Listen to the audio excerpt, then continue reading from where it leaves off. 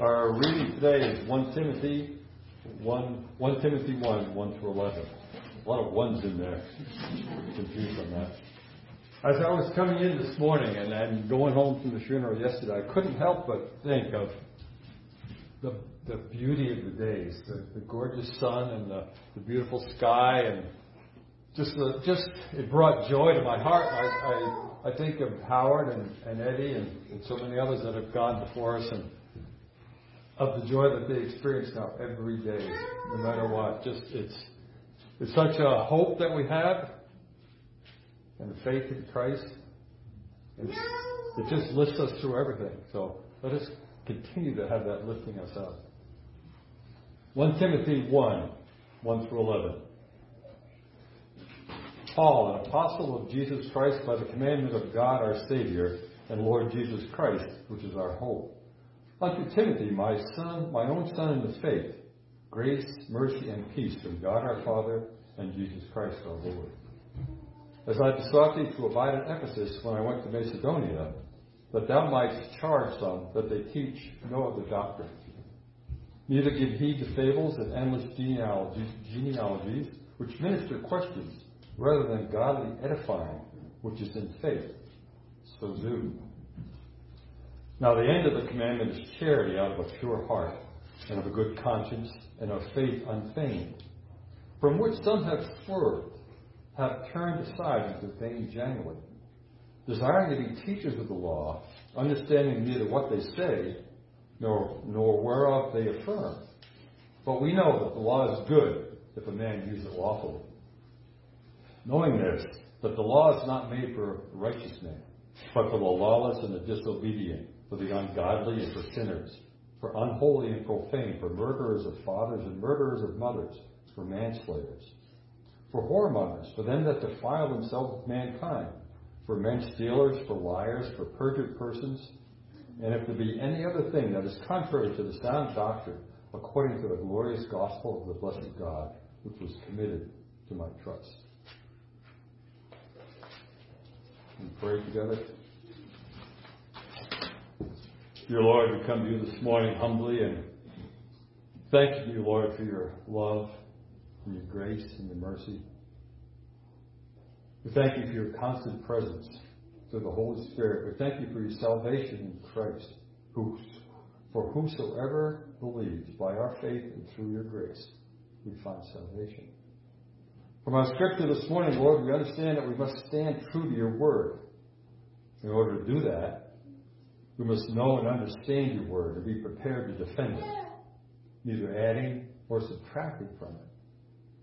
We must know the foundational truth of the good news of salvation through the shed blood and resurrection of Jesus the Messiah.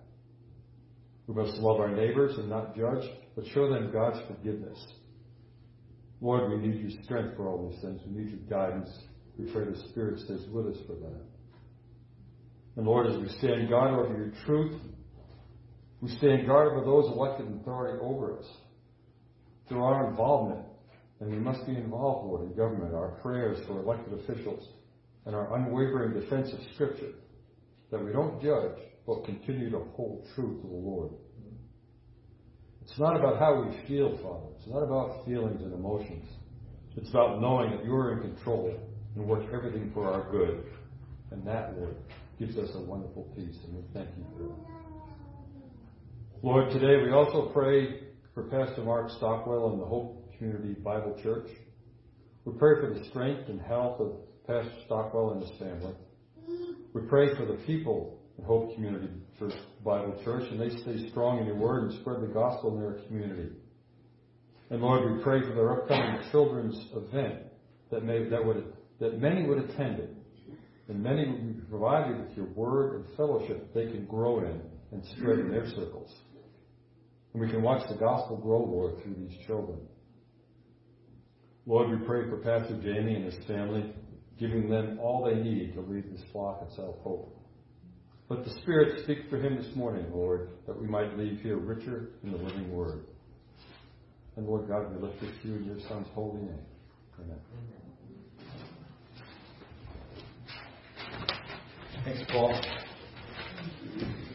Hey, you're getting a double dose of this passage because you might remember a couple weeks ago that big storm, and my basement got some water in it, and I had to stay home and take care of that. And Birch picked up the Bible and said, "All right, I'll try to teach from this passage here, though I haven't prepared a sermon." And and I didn't hear any of that, so I don't know if you held the line on that or not.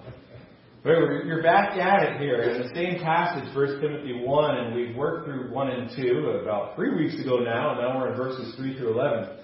And this is an important passage here. In the context of this book here, Paul's writing to Timothy, who he's leaving in Ephesus to deal with some of the things that he warned them in Acts chapter 20 with the elders, the shepherds at Ephesus, would come up. That even out of the elders, the shepherds there at Ephesus, there would be wolves who would teach and distract from the goal of repentance and faith in Christ that the church was to proclaim and build up the church. And so that's happened. Paul's prediction happened. And so now Timothy's going to be the key person here to deal with those false teaching and to strengthen those who are going to listen to the right teaching. In fact, you see this a few times in the book of 1 Timothy. You see in verse 4, teaching no other doctrine, either giving heed to fables and endless genealogies. What's that? Well, talk about that in a minute. Verse 6, in which some have having swerved to turn aside to vain jangling or meaningless talk, empty talk. Down at the end of verse 20, Hymenaeus and Alexander, who he delivered to Satan. Perhaps it seems like they were some of these guys that Paul already had to deal with, that they may learn not to blaspheme. Chapter 4, the Spirit speaks expressly in the latter times, some shall depart from the faith, giving heed to seducing spirits and doctrines or teachings of demons or devils, speaking lies. Later on in verse 7, chapter 4, verse 7, refuse profane and old wives' fables, but train yourself to godliness. In chapter 6, you have some of the same things coming up again here. Verse 2, these things teach and exhort in verse 2, and then in verse 3, if any man teach otherwise, then send or agree not to wholesome words, sound, life-giving words, even the words of our Lord Jesus Christ, and to the doctrine of teaching which is according to godliness, which agrees with godly living. He's proud, knowing nothing, but doting or dwelling on questions and strifes of words, whereof come envy, strife, railings, abuse of talk, evil surmisings, suspicions, perverse disputings, constant frictions of men of corrupt minds, and destitute of the truth, supposing that gain is godliness, from such withdraw themselves. And then you'll see the bookend. So remember 1 Timothy 1, refuse these things, and now look at the bookend here. The other side, 1 Timothy 6, verse 17. Charge them, that idea of charge comes up again. And then verse 19, laying up in store for themselves a good foundation against the time to come, that they may lay hold on eternal life. O Timothy, guard, keep that which is committed to your trust. Guard what's been entrusted to you, avoiding profane, empty, worldly, and vain, empty babblings and oppositions of science or knowledge, falsely so called. With some professing have erred concerning the faith. Grace be with you. Amen. So you see the emphasis here. That sound teaching that is in line with what the Word of God says is key. There's a story about a man who walked in the restaurant and ordered a Coke. And as soon as he got it, he picks it up and he throws it in the waiter's face. And the waiter's ready to fight about it. But the man says, I'm so sorry. I have this horrible compulsion. I can't help it. Whenever somebody hands me a drink, I have to throw it back in their face. Please forgive me. And the guy says, I'm working really hard to overcome this compulsion. Could you bring me another Coke? And so the waiter says, you promise not to throw it in my face? And the guy says, I'm going to do everything I can to not throw it in your face. I'm working really hard to resist this. So the waiter says, okay, I'll bring you another one. So the waiter comes back with another Coke. The guy, of course, throws it in the waiter's face. And the waiter said, I thought you said you wouldn't do that. And the guy apologized. Oh, this compulsion is so strong. I promise I'm going to check myself into an inpatient clinic. I'm going to get some help here. Forgive me. I am so sorry. And so he checks himself into a clinic. And for 1 month, he gets this psychotherapy to deal with his compulsion. And when he gets out of the clinic, he goes back to the same restaurant, and he walks in and he says, "I'm cured. Give me a drink." And the waiter says, "Wait a minute. I had to change my shirt the last time. How do I know that you're cured?" And the guy says, "I know I'm cured. I promise." And the waiter says, "Okay, if you're cured, I'll bring you a Coke." And so the waiter brings him a Coke, and the guy looks at it and he throws it back on the waiter's face. And the waiter said, "I thought you were cured." And the guy says, "I'm cured. I still have the compulsion, but I don't feel guilty about it." Teaching instruction that didn't change his life, right? It adjusted his perspective about it, but not for good. And that's what Paul's talking about here. It is only the words of Scripture and holding the line of Scripture will change lives. You see, everything else just reshuffles the flesh. It just reshuffles what's in us. It's the Word of God that has the power to change lives. You'll notice here some emphasis here of wrong teaching, right? And so by Paul saying, hold on to this, he's saying, reject this. And what are the things that he's rejecting? Well, reject anything that doesn't meet these parameters. And so the title of this message is The Goal of Our Instruction, or the subtitle would be, for our specific context, this is a guideline for how to evaluate biblical teaching at South Oak Community Church and beyond. These are the parameters to think through the teaching at South Oak Community Church and beyond. Whether that's from myself, whether that's from other teachers, Sunday school teachers, whether that's from people's conversations here, this is to evaluate, to get us back to that line of Scripture here. And so what he's going to tell us is that teaching must produce a godly edification, which is in faith. It must produce love from a pure heart, a good conscience, and sincere faith. And it must be life-giving. Life-giving. In other words, teaching should produce Jesus in us. It's the goal of Scripture, to be conformity with the Son of God. And so on the opposite end of things, because sometimes it helps for me to hear what the opposite is so I understand the positive, reject anything that doesn't meet these parameters, such as evil tearing down, which is from the flesh, rather than godly edification, which is in faith. Loving yourself from a corrupt heart, a defiled conscience, and a fake faith, instead of loving from a pure heart, good conscience, and sincere faith. And reject teaching of death. It produces an unsoundness, a rottenness here. In other words, anything that produces not Jesus, let's get rid of it. Let's get rid of it. Because the Word of God produces change, transformation. Godly teaching is in line, it's agreement with the good news of the glory of the blessed, the happy God that He has trusted Paul with. That's what verse 11 says. And so teaching that is not Jesus, anti-Jesus, is in line with the evil, rotting lie of the defeated serpent that tries to destroy God's work. That's the key to this passage here. You're wondering, well, where does this come from? Well, look again here. He says, I urge you, I go to Macedonia, and I wanted you to stay in Ephesus, and I'm going to give you an authoritative charge. That's going to be passed on. An authoritative charge is that these guys teach no other doctrine. And what does he mean by that? No other doctrine than the doctrine that's been passed on, the traditions. That they don't give heed or pay attention to fables and endless genealogies that cause or minister questions. That means they cause disputes. They stir up unnecessary strife here. Instead of advancing God's plan that's in faith. So what is he saying here? What he's saying is this. Number one, hold the line of Scripture. Hold the line. And what does that mean? That means that the teaching that happens must not be adding to Scripture or taking away from Scripture. It must not be adding to the instruction that God gives, and it must not be reducing it, watering it down. There are a couple ways we're tempted to do that. There are a couple ways I'm tempted to do that. I'm tempted to cause to bring my own opinions. And all of us, if we're honest, bring a bias to the text.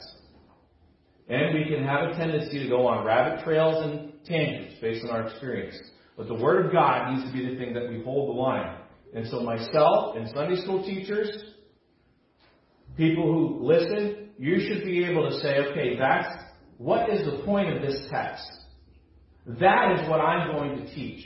That's the emphasis. Not my own 2 cents here. Not my own opinions. I'm going to teach a text and I'm not going to add to it. The point of the passage for the original audience is the point. We're not going to add to that. That's twisting Scripture. And there's big problems with that. In fact, Peter says, Paul's stuff is hard to understand. And some people, because it's hard to understand, they take it and they pervert it, they twist it. And they're corrupt. They're wicked people. So we're going to hold the line of Scripture not by adding to it, not by adding our own, and you might have an application of a portion of Scripture that you think this is the application I need to obey. That's fine. But understand where applications fit. There's a difference between application of Scripture and what the Scripture says is a clear principle. Okay? An application can grow out of that, but that's not what Scripture says. What Scripture says is what Scripture says.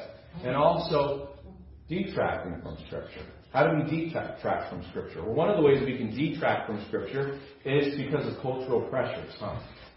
You see a lot of things going on where people want to water down the Scriptures and say, well, I don't know that's what it's saying here because times are different, right? That's a pretty popular thing. There's pressure to do that. I feel that pressure. I hope you feel that pressure. But that pressure is there to test your allegiance, test your loyalty to Jesus. Jesus is King. And so we must not withdraw from Scripture. If something's strong and powerful, that is what it is. And we must hold true to the point, the emphasis of the passage, and not add our own thing to it or take away from it. So hold the line, number one. Number two, why do we need to hold the line? Because of what Scripture does. He'll talk about this in chapter 4. In 2 Timothy more. But notice what he says. These empty things of fables and endless genealogies, in other words, things that people were adding, and they were going down these rabbit trails and wormholes here with Jewish ancestral genealogies and surmisings and speculations about, this hidden truth that needed to come out that people were missing in the Bible.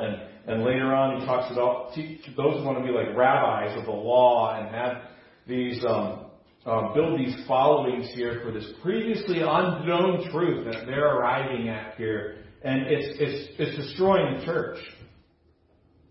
There's a lot of stuff out there, a lot of Bible teachers out there promising stuff that you never knew before. I got this new teaching I discovered in the Bible. Or there's a code behind the original languages. If we just understand that code, then we'll really understand, no, that's garbage. God's given us, the Scripture is sufficient. And He has given it to us. Hold the line. Hold the line of Scripture. Well, why is it sufficient? Well, rather, those things cause disputes and arguments. They're empty. They're vain janglings. They're like a clanging gong. You think 1 Corinthians 13. Now he says, they cause disputes instead of godly edification, which is in faith. That word there, godly edification here, it's understood here as furthering God's work. It's the idea of God's promised plan, this new administration of the local church. That's to be multiplied throughout the world. And what Paul says is these things cause disputes and arguments rather than advancing God's plan throughout the world. That's what he's saying, which is in faith. And so it's important because it furthers God's work. It furthers God's work. So hold to the Scripture because the Scripture has the power to do what it needs to do when we hold to it and we declare it and we share it and we live by it in accordance to it. In fact, in the book of Acts, over and over and over, it says, the Word of God prevailed. The Word of God spread. The Word of God multiplied. I think there's 6 or 8 times here that Luke records that in the book of Acts. And the multiplication of the church is due to the Word of God in their gathered settings and their scattered settings. Multiplying. Here. Well, the bad stuff doesn't do that. It's empty. Idle talk, vain janglings there. It's idle talk, meaningless talk. The teachers that were teaching there, the end of verse 7 says they desire to be teachers of the law, understanding neither what they say nor whereof they affirm. In other words, what Paul's saying is this: they don't know what they're talking about, and they're really, really confident about it. That's what he's saying. Ever heard that kind of garbage? People are just going to spout off all kinds of stuff, and they really don't know what they're talking about, but they're sure confident about it. Can't be happening in God's church. Look what he says. What's their problem? Well, Paul says they want to teach the law, and Paul says, like he said in Galatians, and he says in Romans 7, the law is good, but you've got to use it rightly. So they're using it wrongly. God's law, Moses' law here. And what he says is the law is made for sinners. And his point is the law is to reveal our sin. And however these guys were wrongly using the law, they weren't using it properly because it wasn't bringing them to Jesus. Change. Paul says the law is our schoolmaster to bring us to faith. The law is like a mirror, right? Open the Word of God, the law of liberty, James says, and it shows us what's wrong. Now, what if I looked at the mirror and I just said, wow, that's pretty messed up. And I looked at myself in the mirror. James says, you'd be a fool. Because what's the point of the mirror? It's to show you what's wrong so that it gets fixed. And the Word of God is there to fix, to equip us to every good work. It's to change us here. And these people were just leaving it into speculation and digging out these things that they thought were previously unknown and speculations here. The Word of God is to change lives. And so if teaching isn't changing lives, it's just throwing out information, or it's going down these rabbit trails, or these tangents, or these opinions, and we got a problem here. It's to change lives. The purpose of the commandment, he said, is love, charity, from a pure heart, a good conscience, and from sincere faith. There's a change here. To produce something. And Paul is opposing this garbage because of what they produce, which is arguments, and what it's causing Christians to ignore. They're digging around in the manure pile instead of the market here of fresh fruits and vegetables and meat of God's Word. And that's where they're digging. And they're being distracted, and it's always a ploy of Satan to distract us. He doesn't have to remove something. He can just distract us, right?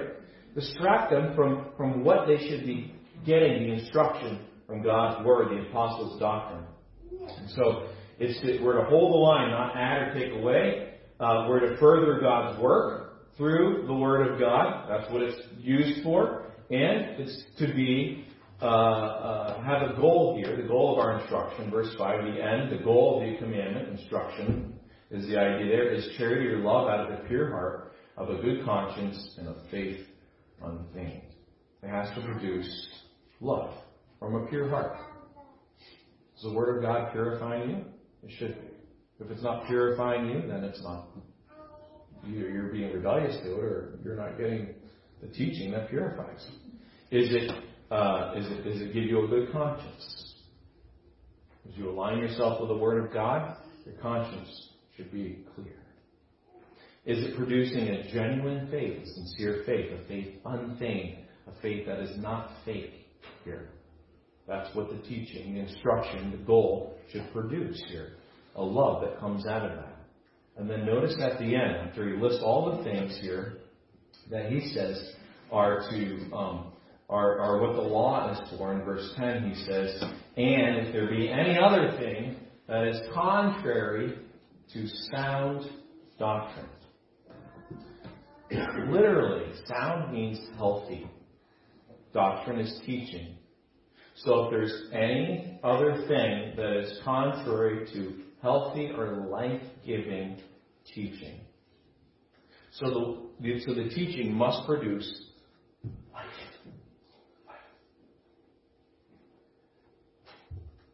Have you stepped on a floor that the floorboard was rotten? That's unsound, right? It's unhealthy. But if you step on a fresh, newly milled floorboard, solid, right? It's solid. And that's the picture here. Rottenness versus life. And support and hold up. And do what it's supposed to do. That's what teaching is supposed to do here. And why is this so key here? Why do we need to reject anything that doesn't meet these parameters and cling and hold to the things that do? Why? Look in verse 11. Paul says this is in accord, in agreement, to the glorious gospel of the blessed God which is committed to my trust. Literally translated, it says this: in alignment, in agreement with the gospel of the glory of the happy, the blessed God that was committed to my trust, that was entrusted to me, Paul says. Think how healthy a life-giving gospel is. Think of what the purpose of the gospel is, in that it displays God's glory, 2 Corinthians 4. Displays the beauty of God and what He accomplished. Think about that. It's an interesting phrase there, the blessed God. A lot of times we just use that word as a Bible word, blessed, and we don't really think about what it means. But it literally means happy. God is the most happy being in the universe. Think about that. Somebody said this: God is the most joyous being in the universe. And he illustrates it this way. While I was teaching in South Africa some time ago, a young man took me out to see the beaches near his home in Port Elizabeth. I was totally unprepared for the experience. I had seen beaches, or so I thought. But when we came over the rise where the sea and land opened up to us, I stood in stunned silence and then slowly walked toward the waves. Words cannot capture the view that confronted me. I realized that God sees this all the time. He sees it, experiences it, knows it from every possible point of view. This and billions of other scenes, like and unlike in this and billions of other worlds. Great tidal waves of joy must constantly wash through his being. We pay a lot of money to get a tank with a few tropical fish in it, and never tire of looking at their beauty and marvelous forms and movements. But God has seas full of them, which he constantly enjoys. We're enraptured by a well-done movie sequence, or by a few bars from a song, or lines from a poem. We treasure our great experiences for a lifetime, and we may have very few of them, but he is simply one great, inexhaustible, and eternal experience of all that is good and true and beautiful and right. All the good and beautiful things from which we occasionally drink tiny droplets of soul-exhilarating joy, God continuously experiences in all their breadth and depth and richness. You know what teaching should produce? The same kind of joy that our God has. In alignment with the good news of the glory of our joyful God. Powerful. Powerful. Now think about the good news. God who sent his eternal Son to add to his nature humanity so that he could be subjected to the things that we're subjected to. Of suffering, temptation, and yet without sin. And live perfectly in all respects. No pain, and K-N-O-W, no pain. No suffering, no grief, no rejection. Again, I'm saying knowing these things. He experienced that so that he could become a faithful high priest, able to identify with us here. And then He's rejected of men. And his instructions rejected. And he's taken and he's sacrificed as a Roman criminal on a cross. Right? In our behalf.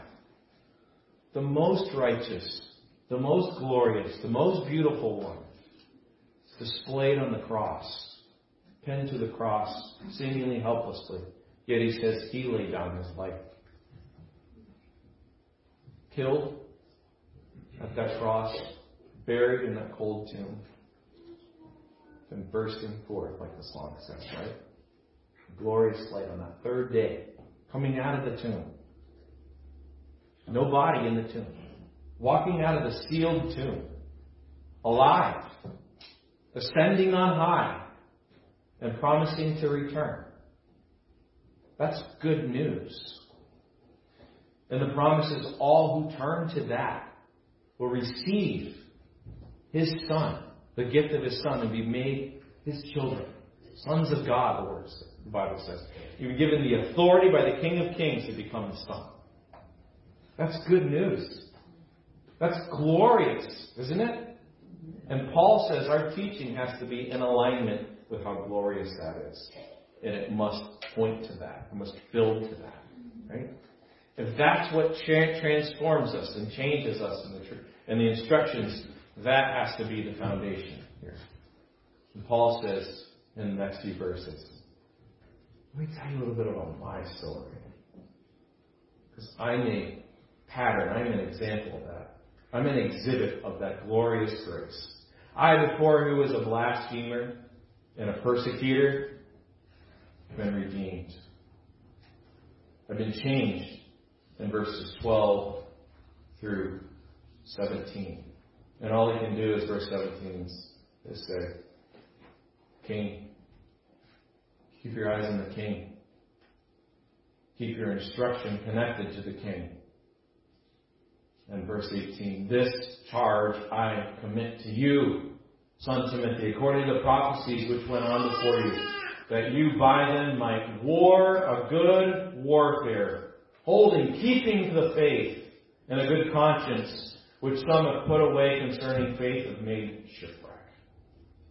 Of whom is Hymenaeus and Alexander, whom I have delivered as Satan, that they may learn not the blasphemy.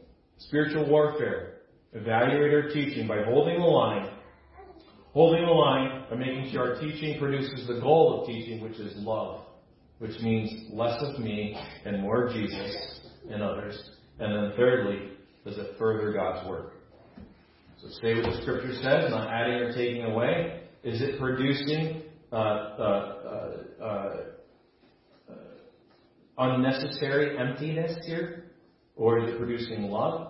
And is it furthering God's plan for the nations? Let's pray.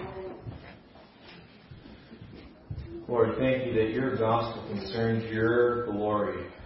And we're to set forth or proclaim the glory of God. Thank you that you are the blessed God. You're the source and fountain of all blessedness. And Lord, this gospel has been entrusted to Paul and has been passed on to us here. We pray that our lives and our words would aid in the spread of Jesus Christ. Empty false teaching has given its energy to all kinds of replacements. And that has to stop. It has to stop with us. We've got to call it out. We pray